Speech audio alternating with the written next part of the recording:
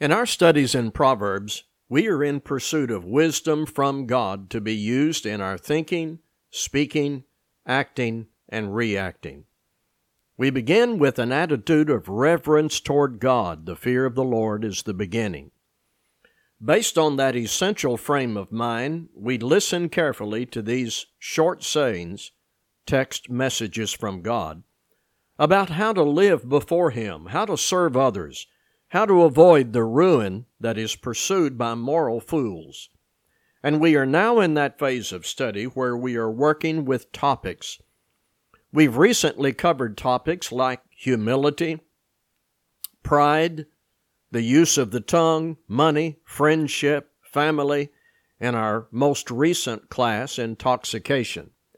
And so, in this class, we're ready for another topic, emotions, anger, jealousy, envy, but also valuable emotions like joy and love and patience. And in each component of this study, the common theme is self-control. That self-control or discipline is a product of our devotion to God, following Christ, and paying serious attention to these brief statements and warnings in Proverbs. First, I want to talk about the emotional dimension of human existence. Just a few minutes on that.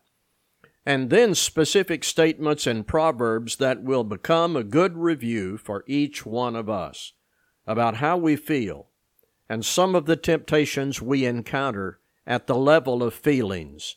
Sometimes I call this the work we let God do through His Word between our ears. I want to go all the way back to a Genesis truth, that God made us in His own image. Genesis 1:27, so God created man in His own image. In the image of God He created him, male and female He created them. Everything else in the Bible informs our understanding of this, that certain characteristics of God are built into us according to the will of God, our Maker. So, God is a communicator. He made us so that we can communicate. God is a thinking God. He made us so that we can think. Likewise, God has feelings or emotions, and He made us with that capacity. So the Bible says that God loves, God hates sin, He is capable of joy or sorrow. Human beings are capable of love, hate, joy, and sorrow. We were made in His image. Now, for clarity, rocks, trees, and dirt were made by the same God who made us, but those things do not have emotional capacity. We do. So this is foundational to what we will study from Proverbs in this session, that as human beings, we have an emotional makeup. I will go ahead and say here that what God gives to us, He expects us to use according to His wisdom and to His glory. So, my emotional responses and yours should reflect our submission to God's wisdom.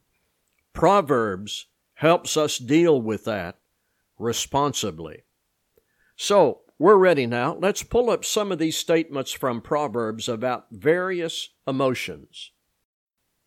Start with anger.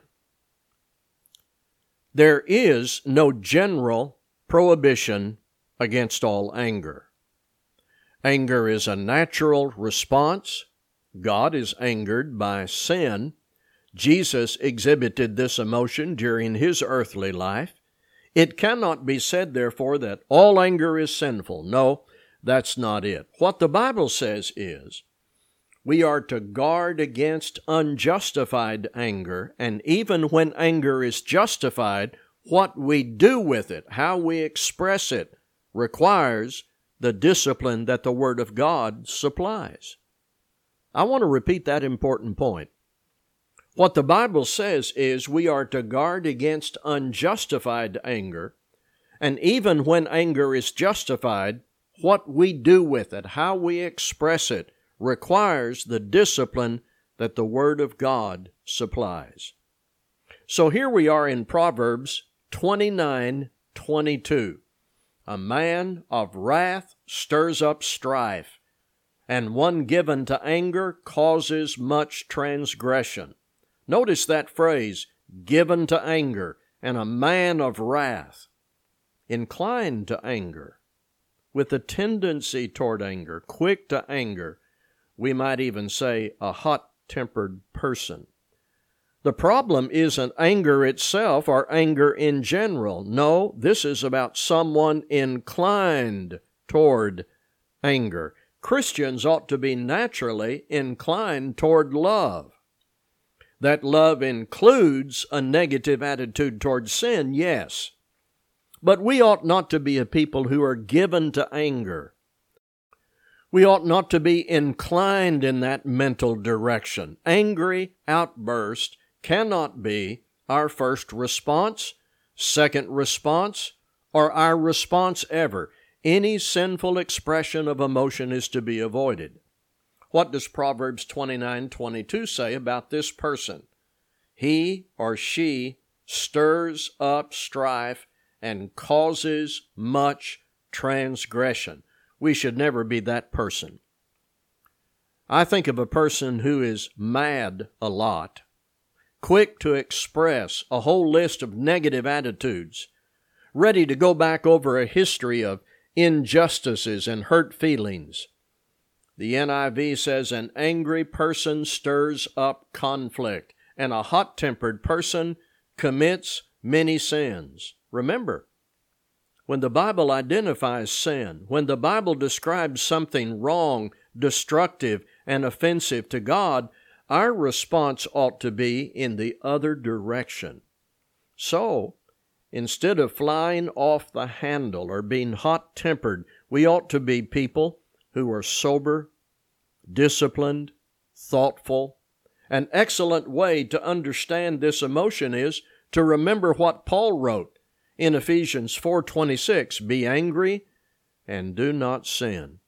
This is about the discipline, the patience, and self-control followers of Christ can have when they let God's Word abide in their hearts. In our society, we have a lot we are concerned about. And beyond that, we have a lot we are upset about. The only way to fight evil is to be intentional and committed and scriptural and not become consumed by what we oppose, so that our response is as wrong as what we're responding to. Angry words, the song says, oh, let them never. God's wisdom in us is our safeguard. Let's talk about envy. Proverbs 14:30, "A tranquil heart gives life to the flesh, but envy makes the bones rot." Here's another. Proverbs 24:19 and 20, "Do not fret because of evildoers, or be envious of the wicked, for the evildoer has no future hope, and the lamp of the wicked will be snuffed out." Envy is the dangerous emotion of coveting what someone else has that you believe you deserve. In the Bible, in this passage in particular, it involves a comparison, where you look at what someone else has that you think you deserve more, and you're upset because they have it and you don't. So in this Proverbs 24 location, the envious person has looked at something the wicked person has, concluding they shouldn't have it. The complaint is they shouldn't have it, I should have it. Do you hear that attitude? The wicked have money that I ought to have. The wicked have popularity and attention that I ought to have. One of the most dramatic narratives of this attitude is found in the book of Psalms in chapter 73. You remember Asaph, who envied the wicked. He fell into such a depression, he says he almost abandoned God altogether. Envy has no value. It doesn't get us anywhere or anything. It doesn't really turn in your favor. In fact, the Bible says it makes the bones rot. The opposite of envy is to refuse comparing yourself to others, especially the wealth or status that you perceive in the wicked. Socrates said, "Envy is the daughter of pride, the author of murder and revenge, the begetter of secret sedition, the perpetual tormentor of virtue. Envy is the filthy slime of the soul, a venom, a poison, a quicksilver, which consumeth the flesh, and drieth up the marrow of the bones." You ever thought about how the Bible identifies envy and what category the Bible puts it in? In 1 Peter 2 and verse 1, envy is associated with malice, guile, hypocrisy, and evil speaking. In Galatians 5:19 through 21, envy is in that category associated with adultery, fornication, uncleanness, lasciviousness, idolatry, hatred, variance, wrath, strife, heresies, murders, drunkenness, and such like. In 2 Corinthians 12 and verse 20, envy is associated with debates, wraths, strifes, backbitings, whisperings, swellings, and tumults. In 1 Timothy 6, 4 and 5, envy is mentioned along with strife and railing and evil surmising. So, where do we go if we want to head opposite of envy? 1 Corinthians 13 says, "Love does not envy." Let's go ahead and add into this jealousy. In English, here is the distinction. The main difference between envy and jealousy is that envy is the emotion of coveting what someone else has, while jealousy is the emotion related to fear that something you have will be taken away by someone else. Proverbs 27:4, "Wrath is cruel, anger is overwhelming, but who can stand before jealousy?" This is the immature attitude that says what I have is mine, and nobody should even think of having what I have. Jealousy is often threatening and violent. It's always selfish. It can tear up a marriage. It can wreck a business. It can ruin a local church. It can end a friendship. It can make you look childish on social media. It is often accompanied by boasting, threatening, violence, and suspicion. It is poison. God is very clear about it. The opposite is unselfish humility that causes you to rejoice in what you have without being paranoid that somebody else will get what you deserve. Sinners deserve nothing. Whatever we have should be attributed to the grace and mercy of God. And again, all of this in Proverbs argues for self-control, maturity, discipline, and good attitude that is embedded in us when we are receivers of wisdom from above. Let's add into that impatience. Proverbs 16:32, "Whoever is slow to anger is better than the mighty, and he who rules his spirit than he who takes it away." Proverbs 19:11, "Good sense makes one slow to anger, and it is his glory to overlook an offense." Now, it sounds like we're still talking about anger. What I want to stress is the value of slowing down, that pause to seek wisdom, rather than the rapid response of anger, of revenge, and some ill-advised comment or insult. In the Bible, slow is often a virtue. When we stop to think before we speak or act or react. So these things all go together, and Proverbs is putting before us self-control, good, mature discipline about our emotions and the reactions. Those who fear the Lord want to know these things and think and act accordingly. So as we make our way through Proverbs, these destructive emotions come to the surface to warn us: anger, envy, jealousy, impatience. In each case, what is needed is the discipline of God's Word, which will always involve self-control, self-honesty, repentance, and its fruit. Now, we need to shift gears. Let's take this positive. There are emotions we ought to have, worthy of being nurtured and expressed in full measure, like joy and love. Joy. In general Bible knowledge, the highest kind of joy is the result, the product of being in a good relationship with God. So, you give up sin, respond to Christ, enter into a good relationship with God, and live as a Christian under God's grace. That produces joy. Now, that doesn't mean you'll be happy about everything all the time.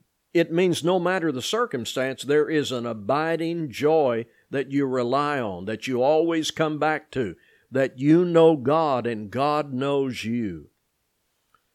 Happiness is anyone who becomes wise, who comes to have understanding, Proverbs 3:13.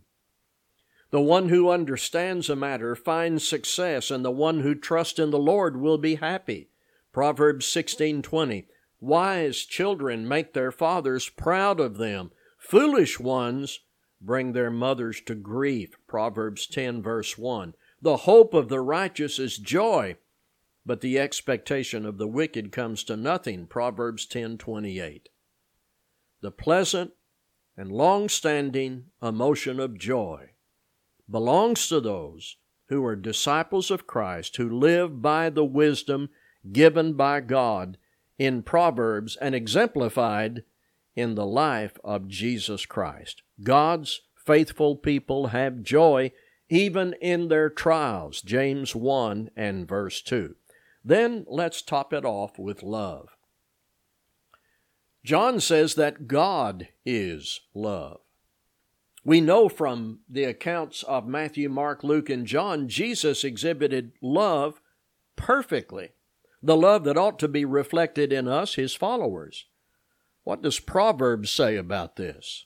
A friend loves at all times, Proverbs 17:17. Many claim to have unfailing love, but a faithful person who can find. The righteous lead blameless lives. Blessed are their children after them. Proverbs 20:6 and 7. So, God has given to each of us an emotional side. Since we were made in His image, we are capable of love, hate, joy, sorrow, and all the emotions along the entire spectrum of feelings and internal choices. What we do with those emotions depends upon our relationship to the wisdom God has given for us to be mature and well-disciplined to glorify Him. A few final points and takeaways. Number 1, the old rule of counting to 10 may still be helpful. Add additional numbers when necessary. Number 2, regarding envy, have you ever noticed we don't envy people who are poor, suffering, injured, or in jail? We envy people who are, from our carnal perspective, doing well financially, receiving praise, in good health, and having lots of fun. What does that exhibit in us? Just a self-centered attitude. Simple selfishness is behind both envy and jealousy. Number 3, with reference to anger, if you lose it, you are not lost forever. If you respond to your sin as directed by God, dependent on Christ. Don't ignore your own sin. The guilt will remain. When you lose it, when you do or say something in an impulsive moment of rage or in expressions of retained anger, see your sin, confess it to God and to those you have hurt, asking God's forgiveness. Then look back at your conduct, do a review, and ask yourself, what did I accomplish in that state of rage? What kind of debriefing will that lead you to? What did I accomplish in that state of rage? Did I change anything? Did I help anybody? Did I glorify God? Did I bring myself closer to God? Did I exemplify the principles of Christ or deny them? Paul had it right, and I hope we carry these words with us after this study. He said, "Be angry and do not sin. Do not let the sun go down on your wrath." I thank you for listening.